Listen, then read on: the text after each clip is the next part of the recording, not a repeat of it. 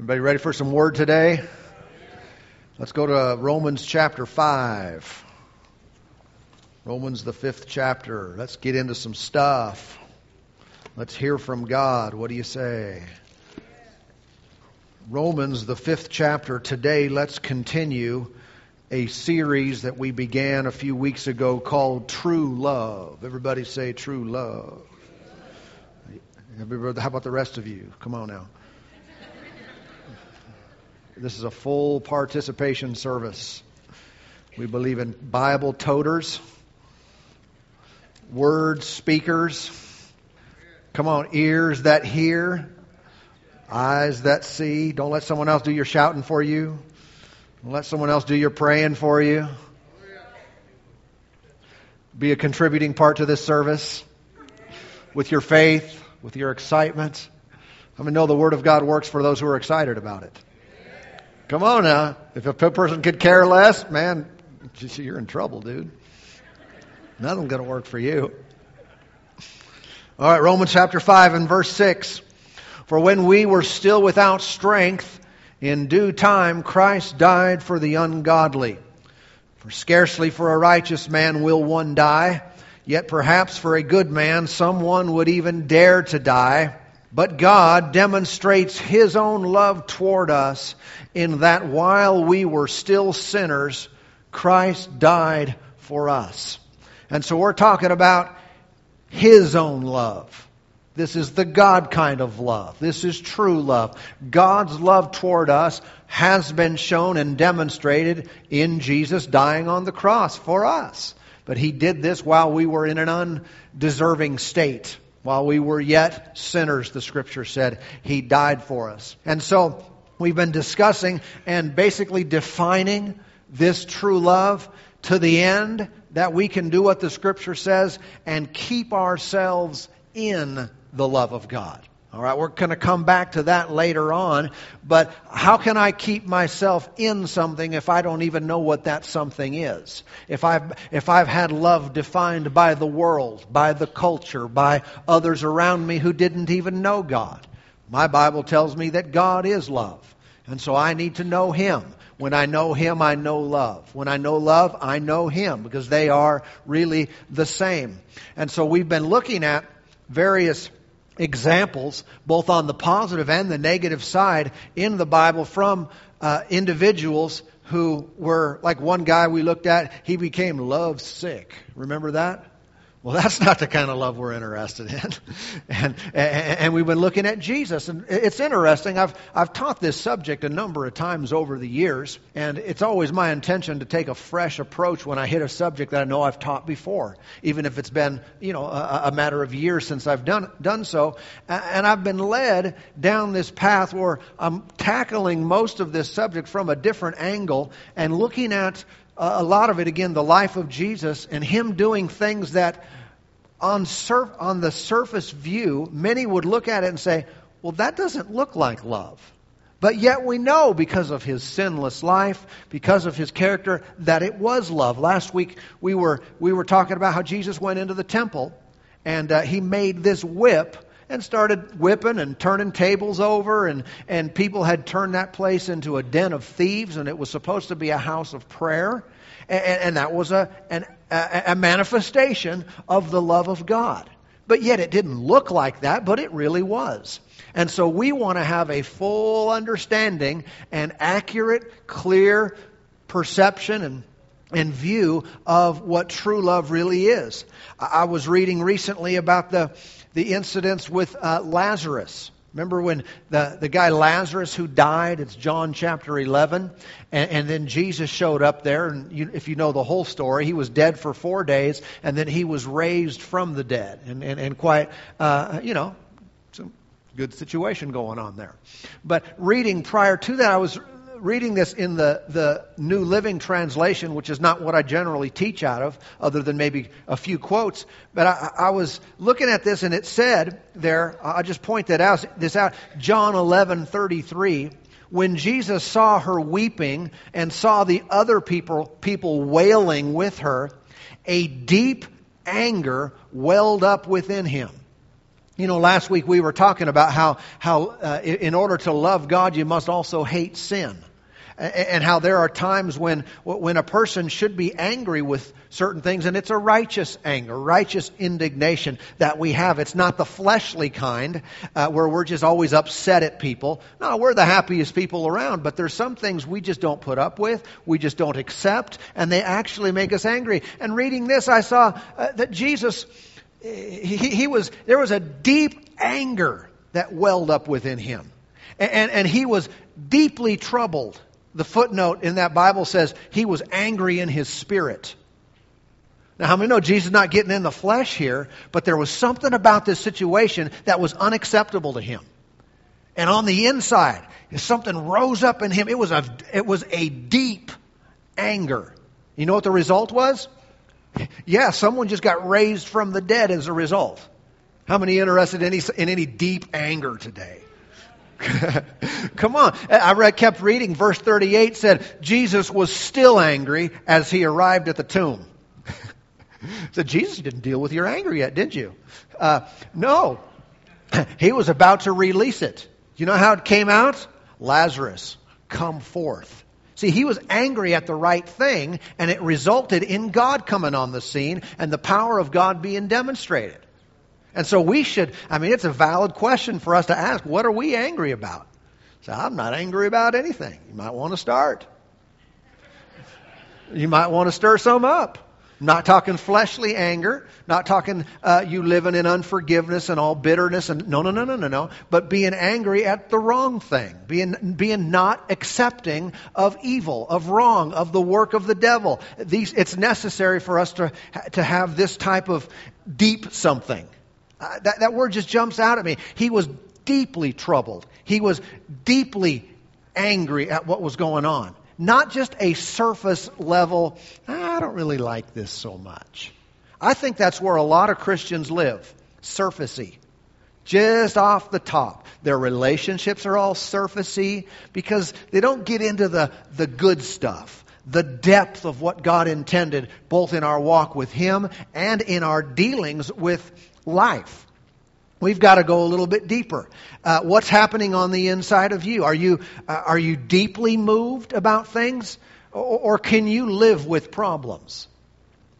If we train ourselves to live with or put up with problems, we will live with and put up with problems. There are individuals that have learned to accept certain physical abnormalities and problems and diseases, and they've adapted to live with them. Well, no condemnation, but you know what? You will live with them. But there are others who get fed up and say, no, I'm not going to have this anymore. This is not right. This is contrary to the word and plan and promise of God, and I will not put up with it. And when something grabs hold of us from the inside, it is welling up deep within us, we're about to see a change. I'm not interested in a message that makes us all say, oh yeah. And then we go on with life. But rather a message that we say, I believe this and I believe it, and it manifests in a changed life, a changed emotion, a changed body, a changed situation. I want to have God on the scene in my life, but they can't just remain as surfacey, like, yeah, that's a good idea, I kind of like that. I've wondered for a long period of time about Israel when they were in Egypt. If you read back in Exodus, I want to read you a couple verses from Exodus chapter 2. But Israel was in Egypt, and they were slaves in Egypt. If you know history, they were slaves there for a long time. I mean, hundreds of years, generation after generation. That's just how they were born. It's how they grew up. It's how they died. They were slaves. That's not a fun situation, is it? But at the end of that, when Moses came on the scene and they eventually were delivered and they went to the promised land, what changed?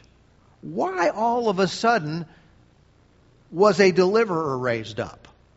And I was reading, you can look at this with me if you'd like. It's Exodus chapter 2. Exodus chapter 2, verse 23. Now it happened in the process of time, obviously, right? Process of time, that the king of Egypt died. Then, everybody say then, the children of Israel groaned because of the bondage. When did they groan?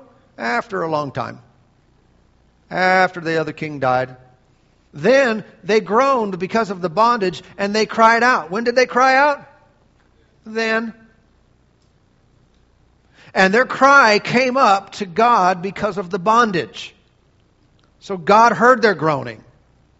And God remembered His covenant with Abraham and with Isaac and with Jacob. And God looked upon the children of Israel and God acknowledged them.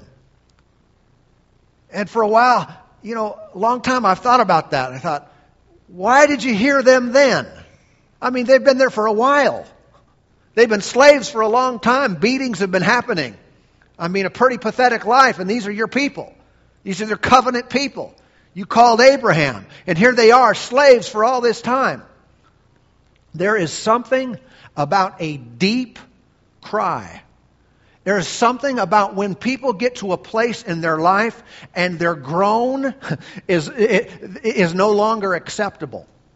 Where their life as is no longer okay with them. And it goes deeper. It comes from another place. And now they groan. And now they cry out. And there's something about it reaching that place that what happens? They get God's attention. And He remembers His covenant. And God looked upon them. When? Then. God acknowledged them. When? Then. But as long as people kind of put up with life and this is not the best scenario, but at least it's better than so-and-so, and at least it's better than this situation, and people justify their short of God's glory life.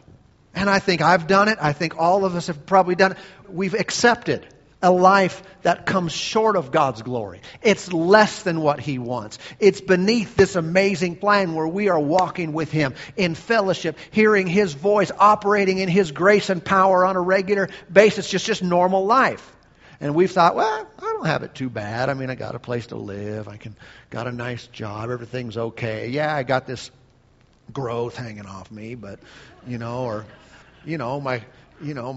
kids are on drugs, but not the really bad ones. And my wife doesn't like me, but, she's still hanging around. And you know what I mean? Well, just kind of accepting and being okay with stuff that's not amazing.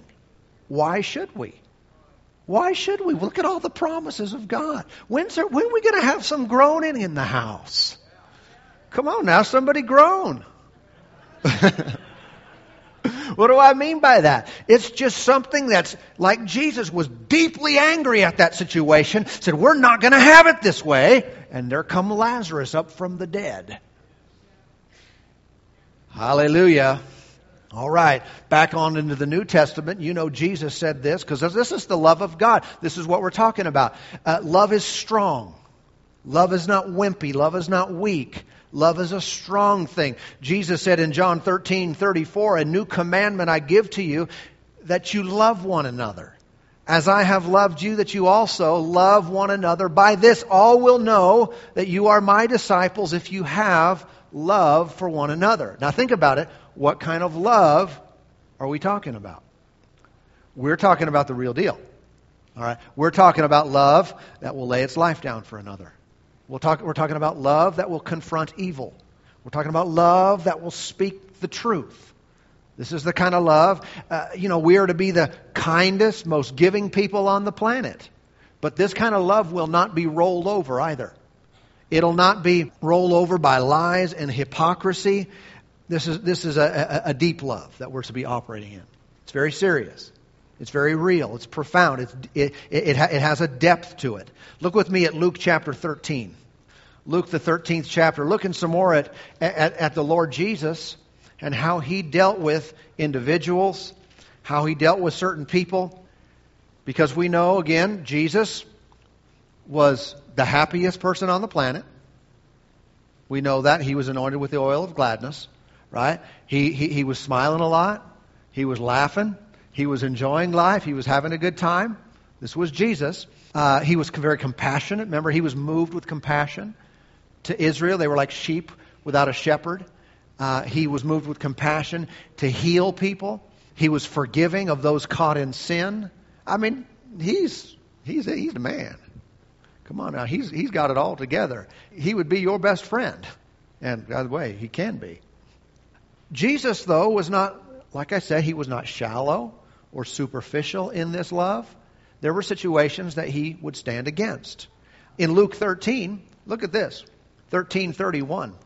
On that day, some Pharisees came saying to him, "Get out and depart from here, for Herod wants to kill you." And Jesus was scared, and he ran away. And he said, "What am I going to do? Herod's after me." Huh? Is that what he said? No. Jesus didn't cower in fear. He didn't back off because someone was coming against him. He didn't say, well, send King Herod a message that, I'm praying for him and he's doing a really good job and I just love him and love to have dinner sometime if he's available. Look at Jesus' response. And he said to them, "Go tell that fox, behold, I cast out demons and perform cures today and tomorrow, and the third day I shall be perfected." A fox is a cunning, a sly creature. He was preying on Jesus. It's very likely that what was going on here, Herod was just trying to scare him. It's very likely that this message was given. So Herod's out for you. Herod's coming after you, thinking Jesus would go, I better change my direction. I better stop doing what I'm doing. Herod's after me. How many know Jesus? Don't get me wrong. Was Herod a powerful person in their day? Absolutely. He could take anyone's life at his will, and he did horrible things. But Jesus was not afraid of it. Love, there's no fear in love. He was not afraid of that. He wasn't backing down. We mentioned this before, but Jesus said in John 10 about himself, he said, "No one takes my life, I lay it down." People say, "Who killed Jesus?" Well, in reality, no one. I know they did, but he volunteered. He suffered and died on our behalf, but he volunteered for the mission. He laid his life down. He wasn't subject, even when they arrested him and they took him. It's not like he's subject to them. See, that's not the way he was. That's not the way he is. And he is love. And Herod's trying to intimidate him, saying, Herod's coming after you, Jesus. It's like, Herod's coming after me. He's got a plan to get you. Well, I've got a plan. I'm here to heal. I'm here to cast demons out. I'm here to be perfected on the third day. It's Jesus saying, this is what I'm here to do, so let's get on with it. Amen. So what am I saying? Jesus is strong. The love of God is very strong. Jesus used strong words towards certain individuals. Of course, very compassionate and merciful, but what about when he dealt with hypocrites? Look at Matthew 23. Matthew, the 23rd chapter. You could read this whole chapter and read a whole list of pretty strong statements. But notice verse 27. 23, 27, I'll pick one out. Jesus said, "Woe to you, scribes and Pharisees, hypocrites." Well, that's not nice, Jesus. How about just saying, consistency problems? No. He said, whoa, he got in their face. He said, "You bunch of hypocrites. For you are like whitewashed tombs, which indeed appear beautiful outwardly, but inside are full of dead men's bones and all uncleanness." See, the Lord had strong words. Was he operating in love? Absolutely he was. Absolutely. He wasn't just concerned about everyone applauding him after his sermon, after what he was teaching. He got in their face and loved them enough to tell them like it is. Because they were hypocrites before, and they would have been hypocrites if he had not said anything. The only option for them to have some positive change in their life is for someone to look them in the eye and tell them like it is. Everybody listening to me now? Remember the proverb that says, faithful are the wounds of a friend. The Pharisees probably didn't, these guys, Pharisees and scribes, they probably didn't know it, but Jesus was their best friend, even though he was getting on their case about their hypocrisy. And so Jesus was a strong person. Love is strong. Love is not being super sweet to everybody. Some of the most conniving, devious, stab you in the back kind of people will also be super sweet. They'll smile really big. And meanwhile, they've got a knife behind their back. And they're about to take you out. They're about to hurt you. But on the surface, oh, they must really be a nice person. That's what they want you to think.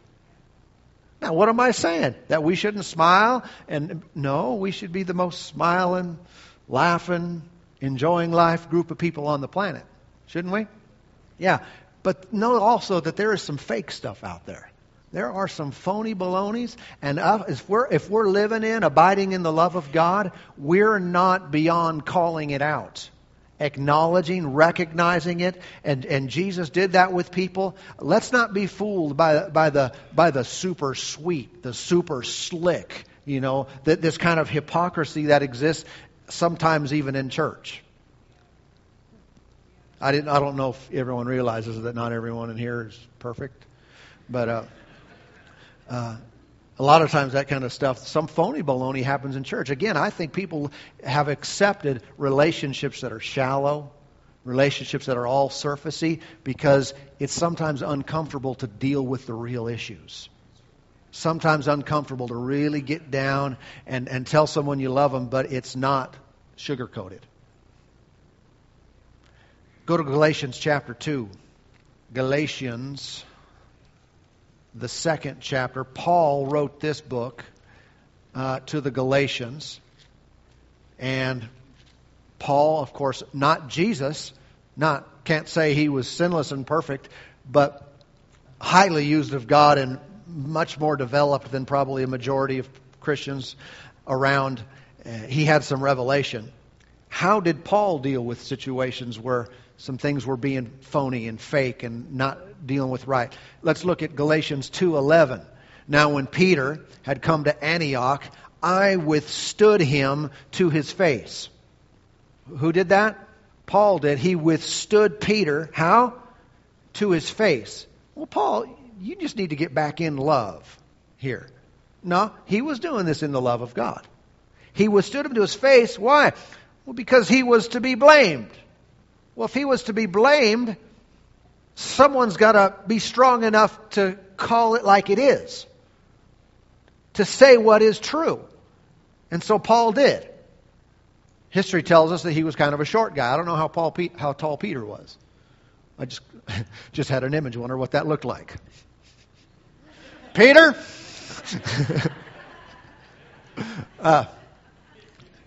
Anyway. Stature is not the same as authority. He was to be blamed. Verse 12, for before certain men came from James, he would eat with the Gentiles, but when they came, he withdrew and separated himself, fearing those who were of the circumcision. And the rest of the Jews also played the hypocrite with him, so that even Barnabas was carried away by their hypocrisy. Why was Paul getting in Peter's face? He was being a hypocrite. That seems to be a consistent theme as to things that should be dealt with more strongly. Right? And Peter, when he was around some people, he would act a certain way. But he would get around a different group, he would act an entirely different way. He was being a hypocrite. The whole book of Galatians, basically, the overall theme, not the whole book, but the overall theme is dealing with a church that was being caught up in legalism, of going back under the law. And he was telling them you're free in Christ, and you're hearing a different gospel here. You need to stay in the liberty wherewith we have been made free. And they were getting bound up in legalism and going back under the law. And a lot of that was, under the law, the men were required to be circumcised. And so they were saying, no, you still have to do this. You still have to be circumcised in order to be right with God and so forth. And of course, he's contradicting that teaching. And then you got individuals in the middle of it who were trying to play both sides of this. And like I said, Peter was being a hypocrite as well as some other people. You go over to the 5th chapter of Galatians there, the 5th chapter, he continues this, and he uses some pretty interesting language here. Verse 11, Galatians 5:11, and I, brethren, if I still preach circumcision, he was accused of that. He said, why do I still suffer persecution? Then the offense of the cross has ceased. I could wish that those who troubled you would even cut themselves off. Now, Paul, that's pretty graphic, isn't it? Did anyone notice that? He's talking about circumcision, and he's saying, these guys who keep pushing this, these guys who keep saying this, I wish they'd just cut themselves off.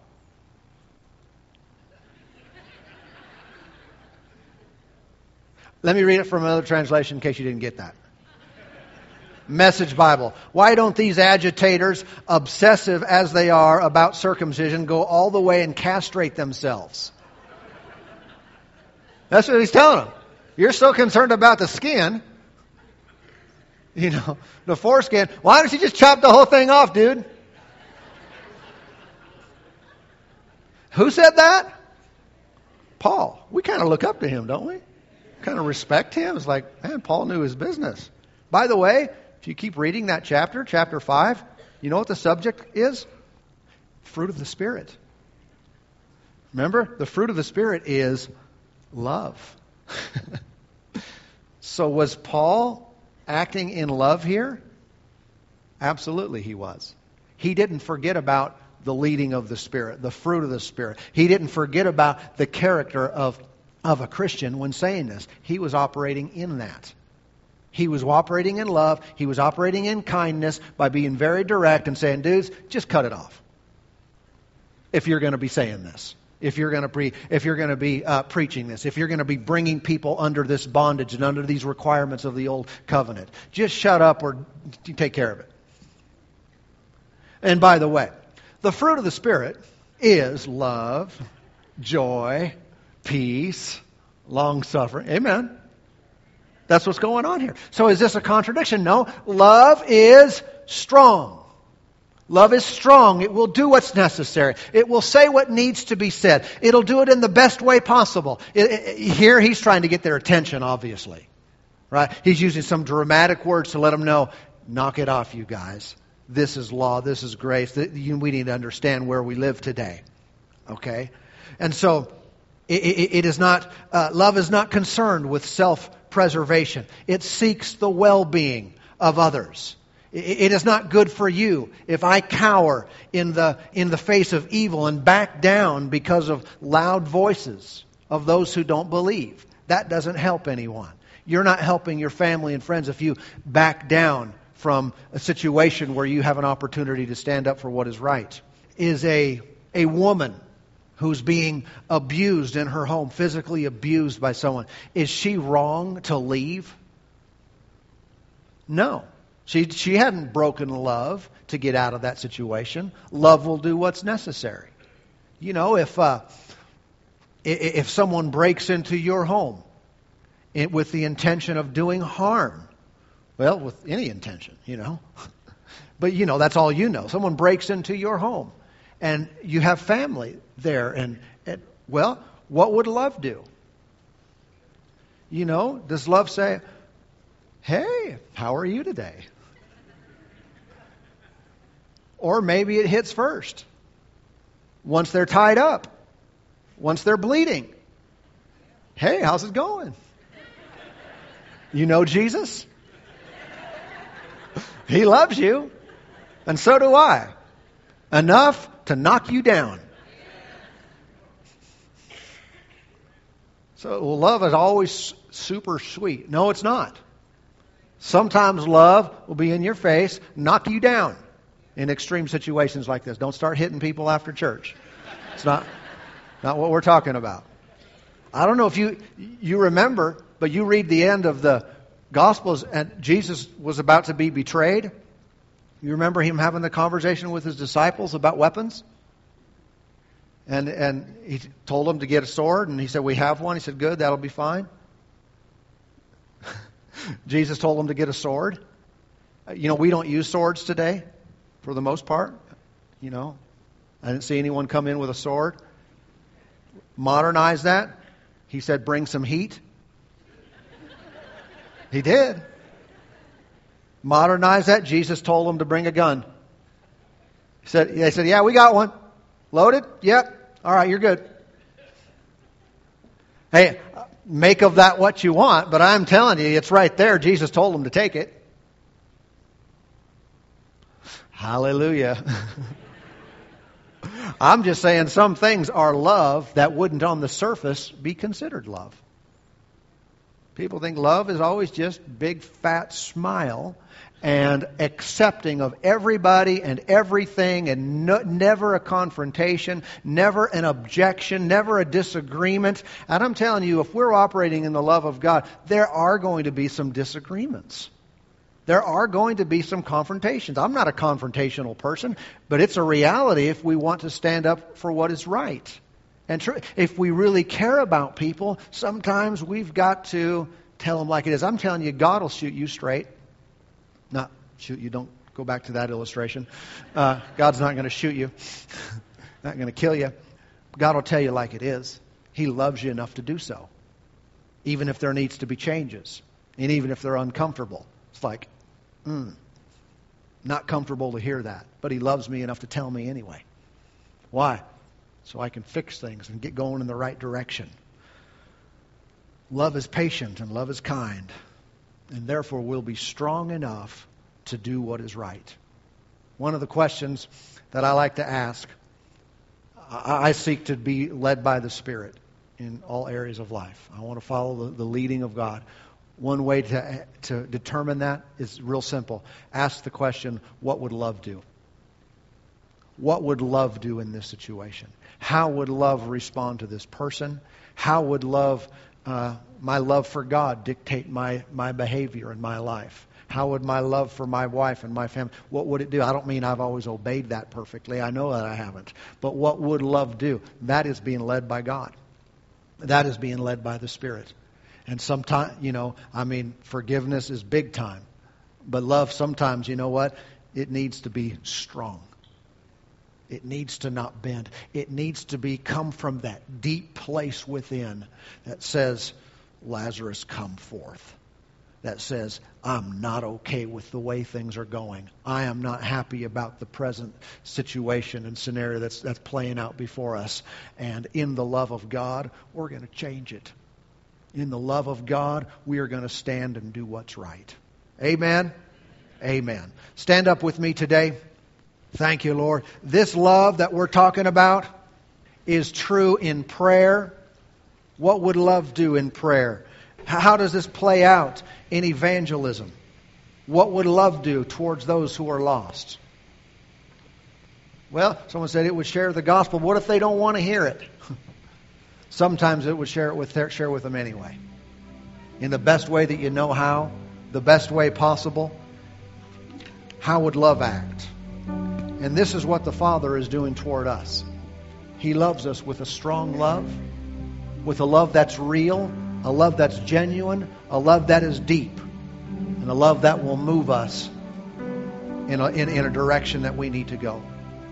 Let's take a few moments this morning and let's have some conversations with our Father who loves us, the Holy Spirit who is with us. He wants to lead you and direct your life and help you to overcome and be victorious in every area of life. And it's no phony baloney, no hypocrisy, no surface level stuff.